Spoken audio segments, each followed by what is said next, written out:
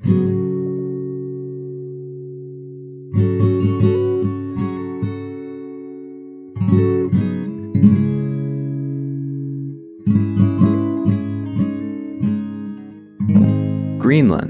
is an autonomously operating territory of Denmark that is nearly 20 times the size of Denmark proper, though the whole of the Kingdom of Denmark includes Greenland and the Faroe Islands, alongside the original European country. So although these are three different entities, they're also part of the same larger Kingdom of Denmark entity. And both Greenland and the Faroe Islands have representatives within the Danish parliament to demonstrate that.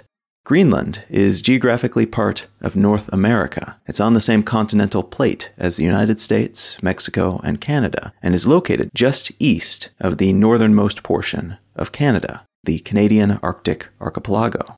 But Greenland is culturally a mix of Scandinavian European culture and Inuit culture, due to its history and present with both cultural influences.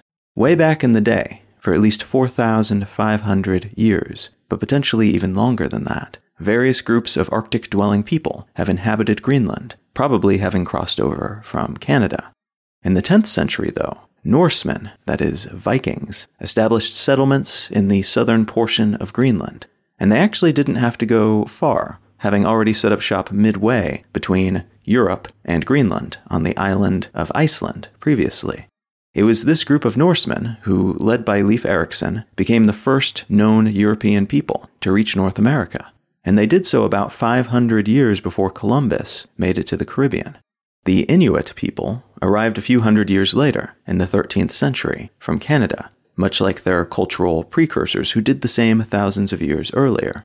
The Inuit established their own settlements, separate from the Norsemen, but the Kingdom of Norway laid claim to the entire island in 1262, and the Norse colonies thereabouts developed and grew until the very late 15th century, when the Black Death Plague sent Norway spiraling into decline, along with the rest of Europe, and the colonies were thus starved of resources and immigration, and were left unoccupied. In 1499, the Portuguese showed up, took a look around, and claimed Greenland, but their interest did not last. When the Danes arrived again in the early 1700s, alongside Norway as part of a joint union, they and the local Inuit and related tribes were the only game in town. The union between Norway and Denmark dissolved in 1814, making Greenland entirely Danish at that point, though the island was not fully brought into the Kingdom of Denmark until 1953, their place in the kingdom formalized in Denmark's newly updated constitution.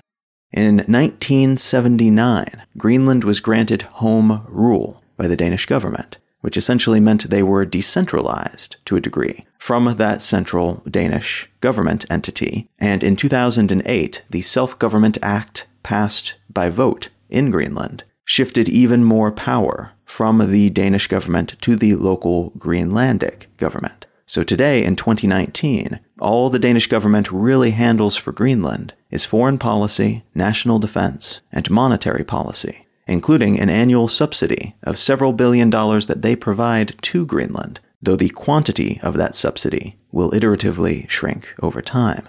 The capital of Greenland is Nuuk, N-U-U-K, which has a population of 17,984 people as of January 2019. Nuuk contains almost a third of the whole population of Greenland, which is home to 55,877 people, also as of January 2019. Cars drive on the right, they use the Danish krone as their currency, and Greenland was supposedly named Greenland because the Viking who settled it, Eric the Red, was exiled from Iceland for manslaughter and sailed west to the far larger island to establish a new settlement. He wanted the settlement to grow and thought that more people would show up, would join his settlement, if he gave it a nice-sounding name. So he called it Greenland, despite the fact that the average temperature today is somewhere between 5.1 to 9.9 degrees Celsius, which is about 23 to 50 degrees Fahrenheit, and despite the fact that 81% of the country is covered by an ice sheet.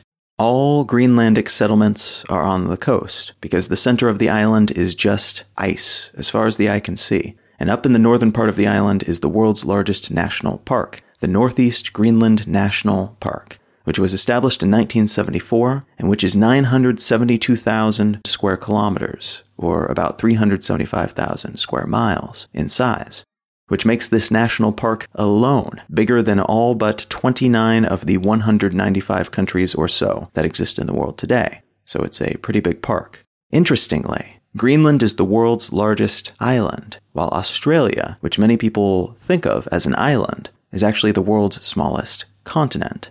The distinction here is not one of size, but geology. A continent is the largest landmass on a continental plate, which are the chunks of land that make up the outer layers of the Earth. So while Australia is the largest landmass on the Australian continental plate, Greenland is part of the North American plate, which also contains the far larger North American landmass, where the US, Canada, and Mexico are located.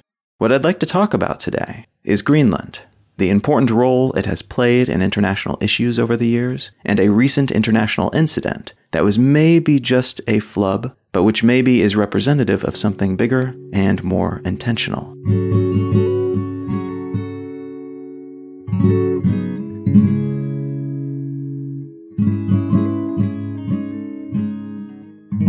You're listening to Let's Know Things. I'm Colin Wright.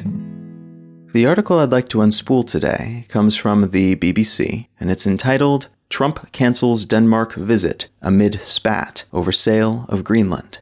This somewhat bizarre story starts with a piece in the Wall Street Journal, which mid-August 2019 reported that Trump had been asking his aides about the possibility of buying Greenland, ostensibly so that its natural resources, which according to a 2014 Brookings Institute report includes large quantities of untapped or barely tapped iron ore, coal, lead, zinc, diamonds, gold, rare earth elements, uranium, and oil reserves, could be mined and utilized by the United States.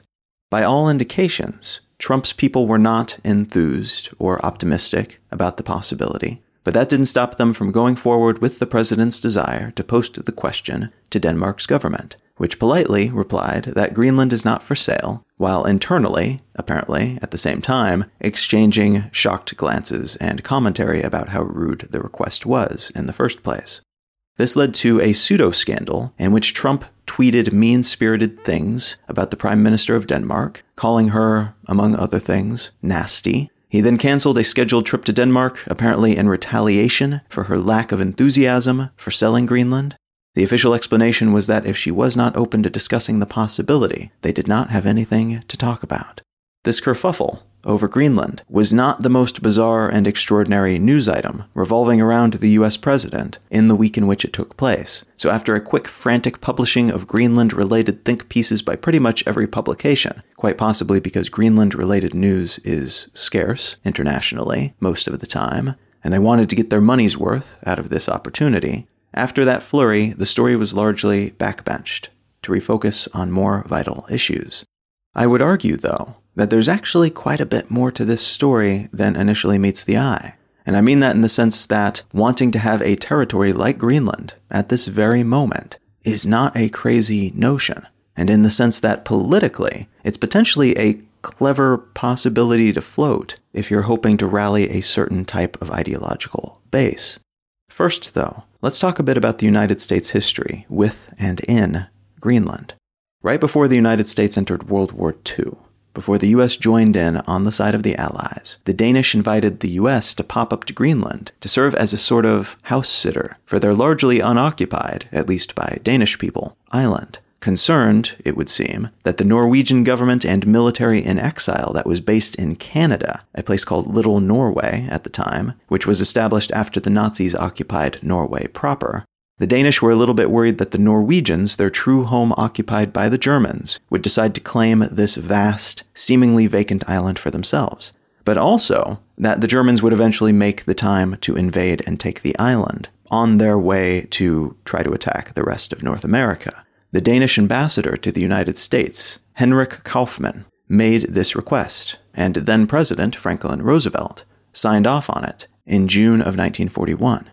But at the time, Denmark was a protectorate under the Germans, meaning they were guaranteed protection, but not formally occupied by the Germans, though they would be occupied by them later in the war.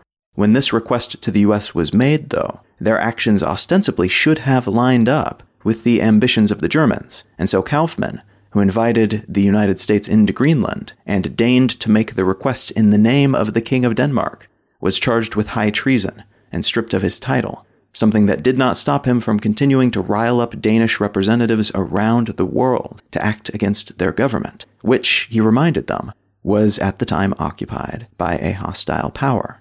This act, though technically against international law, gave the United States a toehold in Greenland, which they were later able to formalize to a degree by establishing the Thule Air Force Base, Thule, Thule, a word that refers to a historical name given to the area where the base was established, and that name originally derived from the ancient Greek concept of Ultima Thule, a theoretical land that existed north of England that eventually became a stand-in term for any place that existed along the border of the known world. This same name was also applied to the Proto-Inuit people who lived in the area when the Vikings first arrived, the folks who had been there for many thousands of years before the Europeans or the Inuit showed up. They were called the Thule people. After World War II, when Denmark had gotten their country back, and thus were able to publicly appreciate some of what Kaufmann had done for them while they were occupied, the Danish government officially ratified the treaty that Kaufmann had made, which said the U.S. could have a base in Greenland to protect the area as long as there was a threat to North America, which, depending on one's interpretation of things, could mean pretty much forever. Thus, the U.S. began to set up a more permanent base in Thule, converting the military Air Force Base into a weather station and observatory, which allowed them to collect data on the Arctic and serve as a resupply base for research, search and rescue, and mapping efforts in the region. This base was co-run by the Danish government after the war. Denmark joined NATO, the North Atlantic Treaty Organization, in 1949, and when the Korean War broke out in 1950, base building around the world hit Greenland as well, with a whole network of bases set up over the next few years, with the existing Thule base serving as the main node, the biggest and best equipped of the group. Thule was also the northernmost port in the area, allowing it to be reliably resupplied by ship, and it was straight across the North Pole from the USSR, which meant that it was of immense strategic importance. The Soviets would likely need to fly bombers over or near Thule to get to Canada and the United States, which meant having both sensitive sensory equipment and aerial countermeasures at that very location was considered to be a fairly vital investment, as the Cold War was heating up.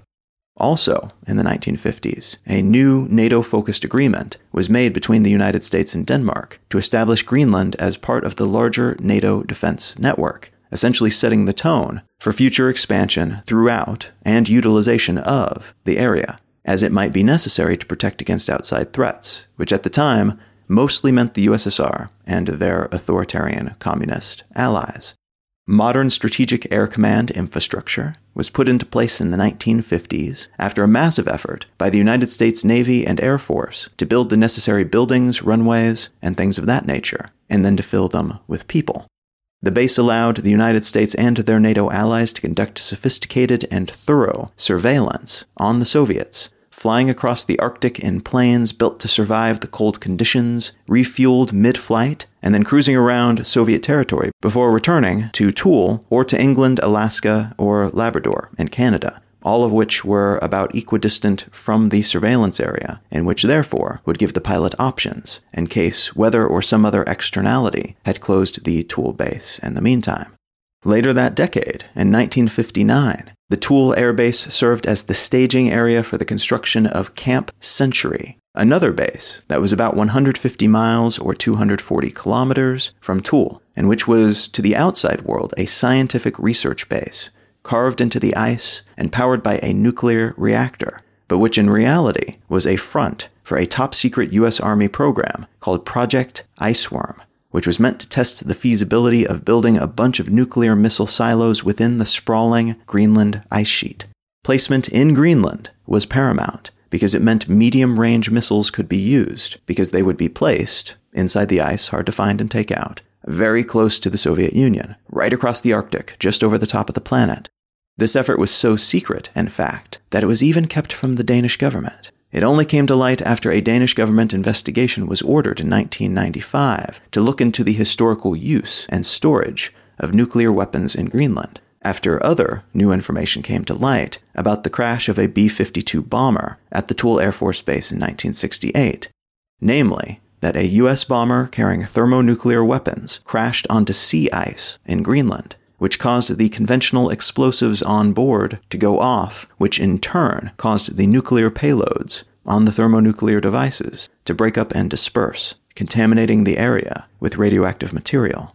The Danish government learned about that crash because in 1995 they discovered that the previous Danish government had actually given the US government permission to keep nuclear weapons in Greenland as part of their Operation Chrome Dome efforts, a project that kept B-52 Stratofortress bomber aircraft continuously in the air, flying routes along the Soviet Union's border. And this was just one component of similar efforts in other places around the world.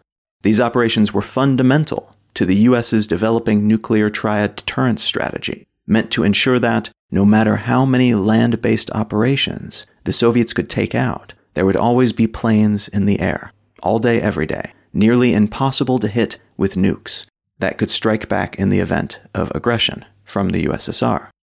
The 90s-era Danish government did not realize that this had been signed off on, and they wanted to check to see if any other similar instances had taken place back in the day, because they were meant to be a nuke-free country, and it was kind of embarrassing for them to realize that this had happened in their territory.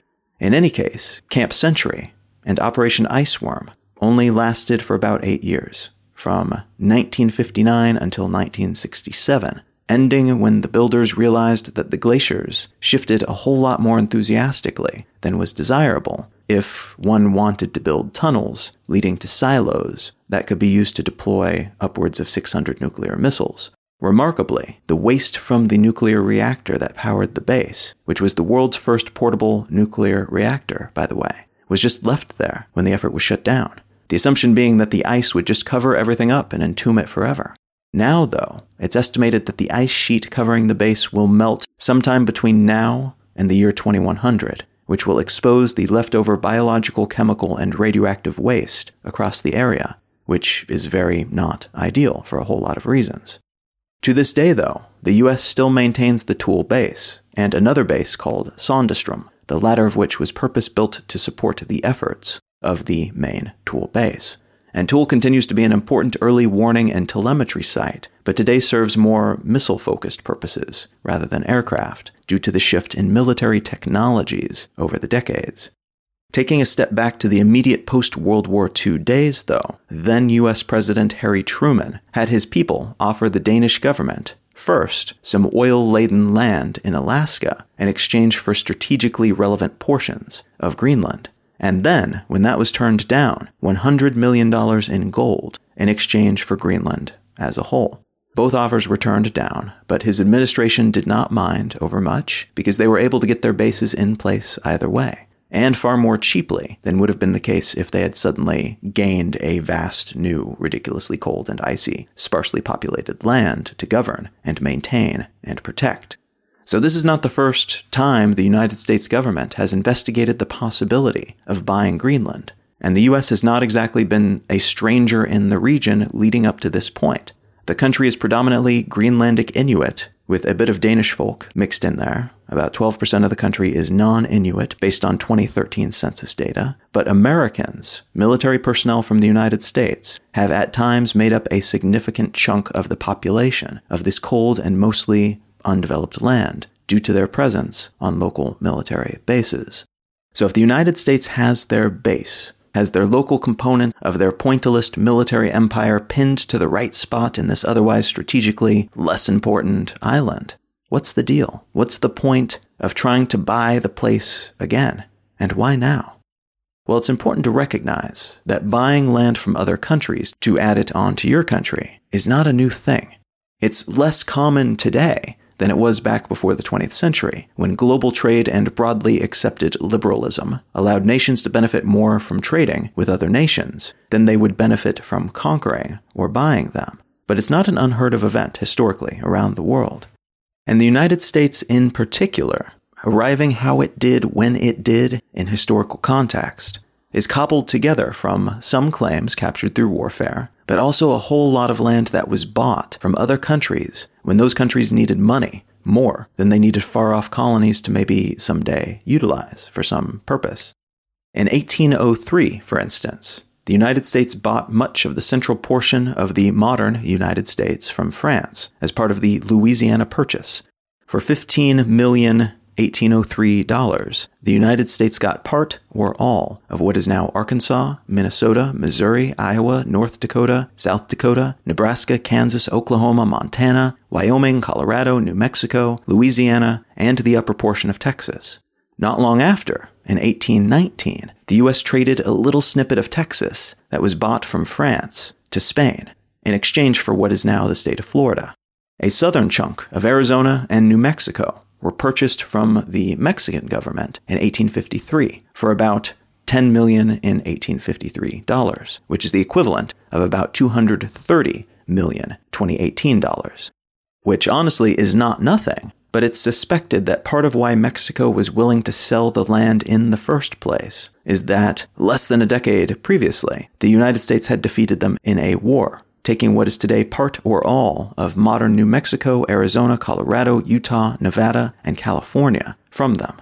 So they may have done the math and determined that it was better to get paid something rather than to get attacked for land that the U.S. intended to get from them one way or another.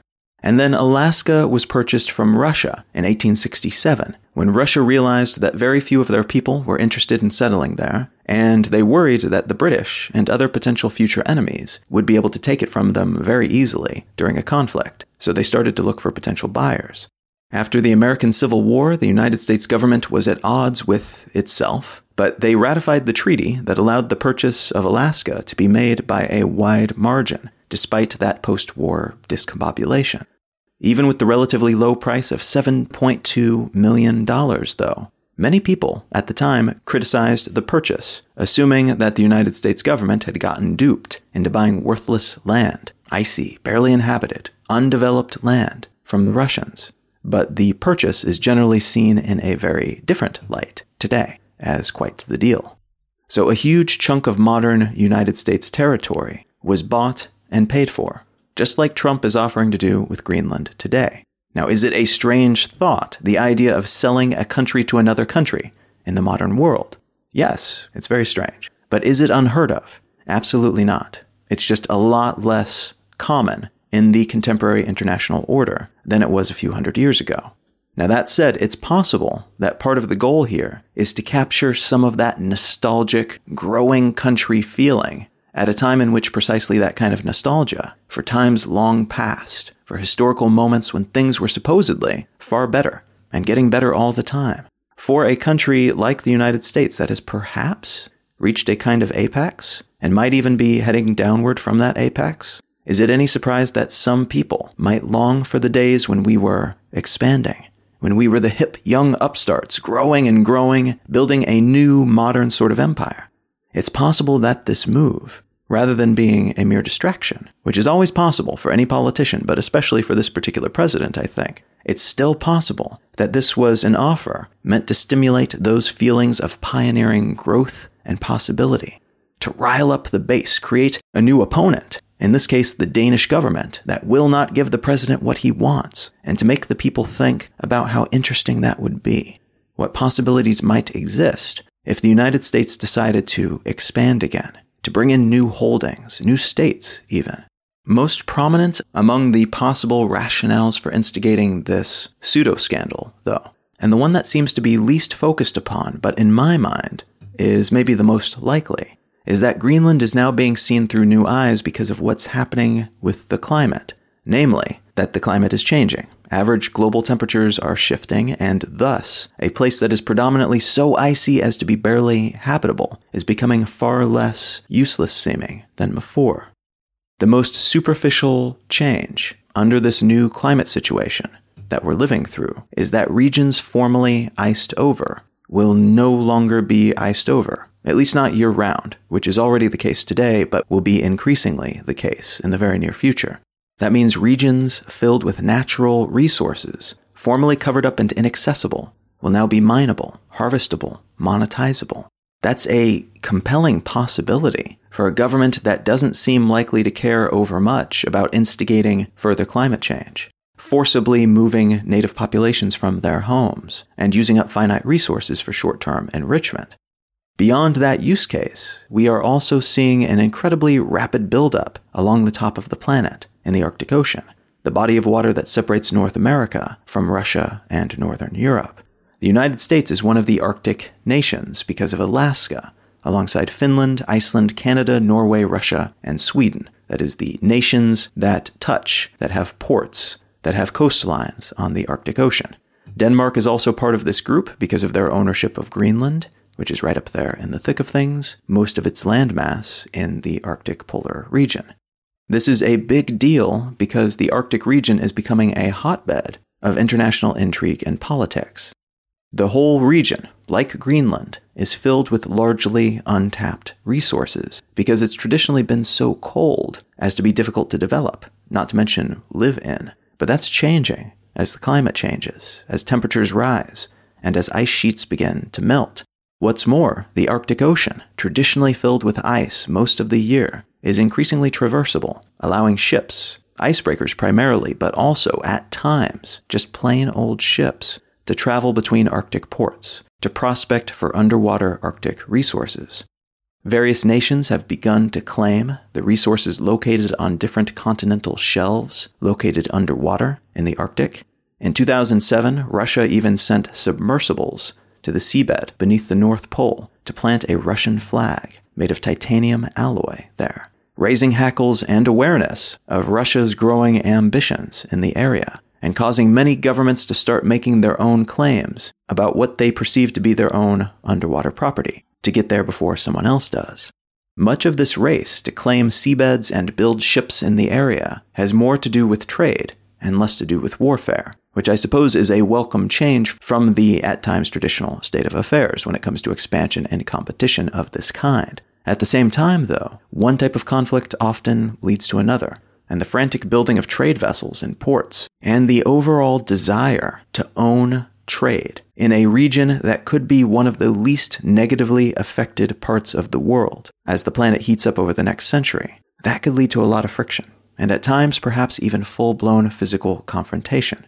Now, it's weird to think about the possibility of Canada and Russia getting into pitched naval battles with each other. But the fact is, these two countries are optimally placed to own international trade from, let's say, 2050 or 2060 onward, as they own tons of coastline along this just now opening up collection of potential trade routes. They can do the trade, but they can also supply the traders, rent out the ports, sell the fuel, and take a piece of all of the custom that passes through what most analysts are predicting to be a very, very active collection of short-distance trade routes, in many cases much shorter than what is available today between some of the world's biggest and most powerful economies. There's a lot to gain and a lot to miss out on, and although the U.S. technically gets to partake in this rush, just like the others it's partaken in previously, Alaska is not as vital to this emerging trade region as the vast Canadian and Russian coastlines, and it could make sense through some lenses to attempt to buy a better hand for that upcoming game, to snag a territory like Greenland to ensure that the U.S. is a serious contender, not just a nearby observer, missing out on this potential near-future economic and cultural jackpot. This is a whole lot of extrapolation about what may have just been a blunder, a political flub, maybe just thoughtlessness or actual rudeness. But there have already been secondary consequences to this line of questioning, from new, serious analysis about Greenland as a potential future wealth generator, alongside the political fallout in Denmark, as the governing class there has found itself at the pointy end of President Trump's inflammatory rhetoric. International relationships are at stake because of a non-serious seeming inquiry that wasn't taken seriously enough by the world for his liking. We will see if anything else comes of this. I kind of doubt it, but stranger things have happened, even just this year, than seeing what started out as a Twitter-based one-sided scuffle involving government officials turn into actual, large-scale, real-world events that could even change the way our maps are drawn.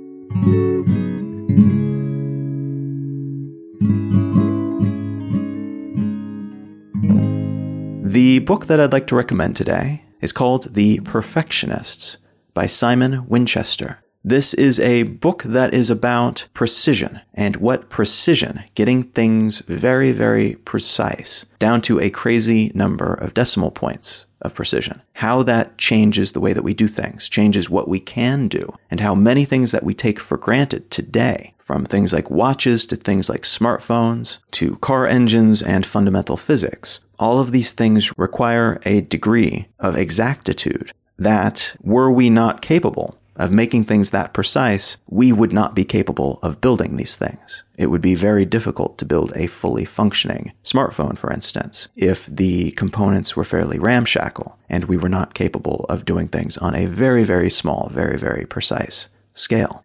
This is a concept that I personally didn't think about a whole lot before I read this book, but it's something that has a very deep history, and it's something that connects to a vast array of different industries, of different areas of inquiry, and there's just an interesting collection of stories and characters behind it. So if any of that sounds interesting to you, consider picking up a copy of The Perfectionists by Simon Winchester. You can find out more about me and my work at Colin.io. You can find my blog at exilelifestyle.com, and you can find the show notes for this episode and every episode of the podcast at letsknowthings.com. Feel free to reach out and say howdy on social media. I am at Colin is my name on most of those networks. Thank you so very much for listening. I'm Colin Wright, and I'll talk to you again next week.